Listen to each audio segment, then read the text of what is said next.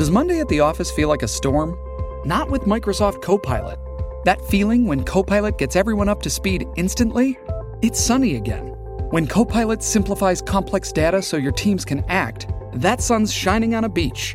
And when Copilot uncovers hidden insights, you're on that beach with your people, and you find buried treasure. That's Microsoft Copilot. Learn more at Microsoft.com/AI for all.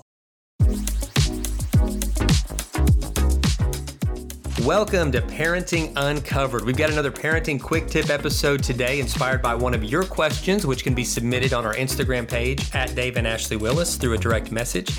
And today's question is really a heartbreaking one, but I think one most parents can relate to. It says, my child tells me they hate me and it's beginning to hurt me. And I can feel myself starting to guard myself toward them. How do I rebuild the relationship? Yeah, and that is so hard when somebody that we're pouring our whole life into them and they respond with hate. And I think in some ways it kind of maybe gives us a glimpse into the heart of God, our Heavenly Father, who loves us so much, who gave his son to die for our sins and has just lavished us with love and grace. And yet so many of his kids, and probably all of us at times, have just responded with such disrespect or even hatred in our hearts towards him, which has to break his heart. And so when we experience that, I would say my first tip is lean into God because he knows how that feels. And don't panic, but this is something that has to be addressed, not only for the sake of protecting your heart, but your kid, because a kid that is raised to think it's okay to show hatred toward a parent is going to ultimately, like we talked about in an earlier episode about, respect and honor and authority, they're going to struggle all their lives to have a healthy view of anyone in authority. They are. And I also think it's important that our kids realize that words matter. And what I'm thinking, I don't know how old this child is, but my first thought is, depending on their age, I wonder if they don't have the words to describe what is actually going on with their frustration. And that's why I think hate is such a strong word. And if it sounds like it's been happening a long time here, I think you've got to see a family counselor because this is a crucial tipping point. I would definitely look up a Christian family counselor. With family counselors, a lot of times they will talk to the whole family together, but then sometimes they will separate different family members, like maybe have the parents, talk to them first and then talk to the child and then bring you together so they kind of get everybody's kind of point of view. But I think it's really crucial to have a professional who can speak into this because I think sometimes, the child, it may be that this child has just gone off the rails and thinking that they can just, only that they need to have their own way all the time. And they're responding in a really unhealthy way by saying, I hate you when they don't get their way. And it's just making your life pretty miserable because odds are if a child's yelling, I hate you a lot, then they're probably also acting out in other ways. And it can be really, really demoralizing. It can also be hard on a marriage. This is where we oftentimes in the marriage work we see couples really turn into each other and go against each other and say, she's doing this because of you, or he's doing this because you haven't been hard enough on him, or you're too hard on him, or he's heard you say that to me. You know what I'm saying? Yeah. And I would just think about the climate in your home too. And I'm not saying that a child will say, I hate you only if they've heard it in their home. That's certainly not true. They could have heard it on a show. They could have heard it at school, or they could have just come up with it themselves. I mean, so that this is, we don't know what's going on, but I do think that a family counselor, they're trained in really getting to the heart of the matter.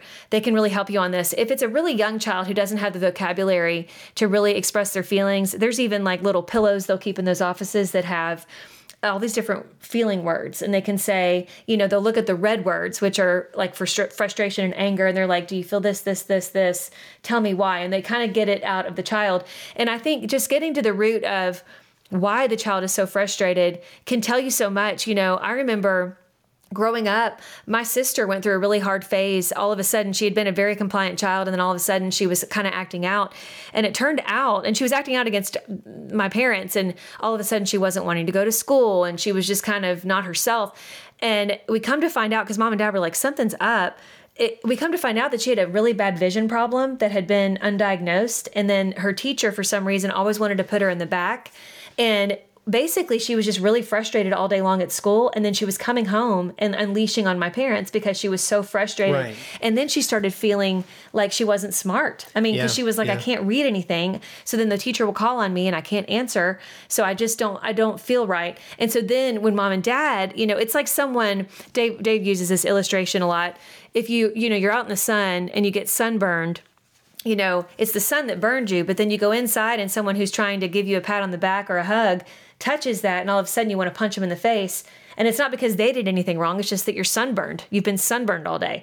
And I feel like sometimes our kids have an emotional sunburn. Like maybe there's something outside of the home going on, or maybe inside. Like maybe you have multiple kids and this kid feels like they are being lost in the shuffle and they feel forgotten, And with all that said, I feel like a family counselor could really give some insight to that and really help the family to navigate it. Yeah, and kind of in addition to the family counseling, something that's helped our family is something called occupational therapy. Yes. We had several of our kids when they were young that just went through a season where they were out of sorts. They were kind of like rebellion, acting out. And occupational therapy. And it's specifically occupational therapy with a behavioral specialist. With a behavioral specialist, was able to kind of sit down with them, meet them right where they were, and kind of just help them redirect their thinking and their patterns in a way that was so helpful and made them feel like they had control again over whatever made them feel out of control. Mm-hmm. And, now I think about Chandler in particular, our son that just turned 12. He was so just wild and out of sorts there for a while.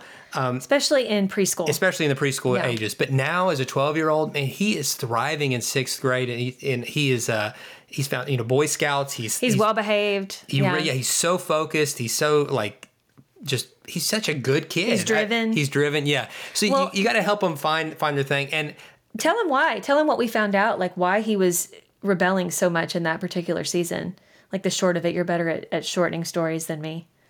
Like in his classroom. Like what we found out, or do you not remember? I don't even remember. You want me to share it real quick?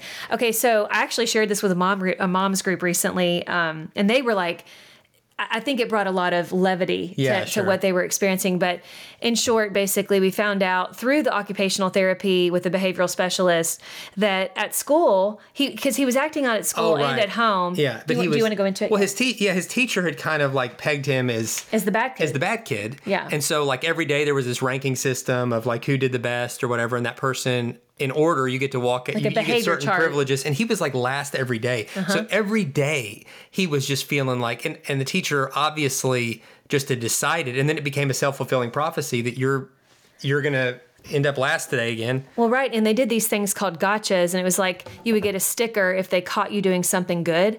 And I remember one day we were in the pickup line and she kind of very aggressively put him in his seat. Like she could tell she was angry, placing him in his car seat. And I was like, what happened? And this was like 6 weeks into school. I received no notes home. I mean, I had no idea there was anything going on. And she was like, rough day, I'm going to be calling you. And I was like, okay. And so I went and observed and just to kind of see. And I could see some of the things she's talking about, him not sitting on his square, him being a little bit wanting to talk too much and being a little rowdy. And, he's not a perfect angel. None of us are. Yeah. But I remember. He was also just kind of just an energetic boy. Energetic boy. But I remember he would say, Mom, she gives gotcha. She catches the other kids doing something good. And so you get to move up that chart. But she never catches me. It's like she never sees me help my friend, or she never sees me let someone in front of me in line, or never sees me put my book back, or whatever it is. And so, the occupational therapist, along with the principal's help and the talking to the teacher and all that, it just helped us to see that he was acting out because he felt like no matter what he did, it wasn't the right thing. That no one, at school could see good in him. He just couldn't win. And then at home, he'd bring it home, and then we'd be correcting him too, because he was doing things where he was talking back or he wasn't being nice to his brothers. But I think that occupational therapy with a behavioral specialist, and I say that because there's a difference. The behavioral specialist is a type of occupational therapist. She put him in different situations that caused him to be frustrated and taught him, okay, this is how we work through this situation at school. This is how we work through this situation at home. She taught us ways to work with them, and it helped us tremendously. It was a game changer. It was the reset that we needed, and it was a game changer. So there are tools like that out there, right? You don't have to stay stuck. And that's what this whole podcast is about, is really just equipping you with more tools. Exactly. You know? And a lot of these tools have helped us personally over, raising 4 boys over the last couple decades. Yes. And we're still learning. We're still on this journey with you. We still have a lot to learn, but we're all in this together. So guys, thank you so much for being part of this community. Thank you for your questions. Again, you can contact us and submit questions on our Instagram page. We're at Dave and Ashley Willis. Send us a message there, and stay tuned to the Parenting Uncovered podcast. Subscribe to it if you haven't already. We've got some great stuff coming, some interviews especially. I'm really excited to start releasing the interviews because, man, some amazing conversations are coming. So stay tuned for that, and we will see you real soon.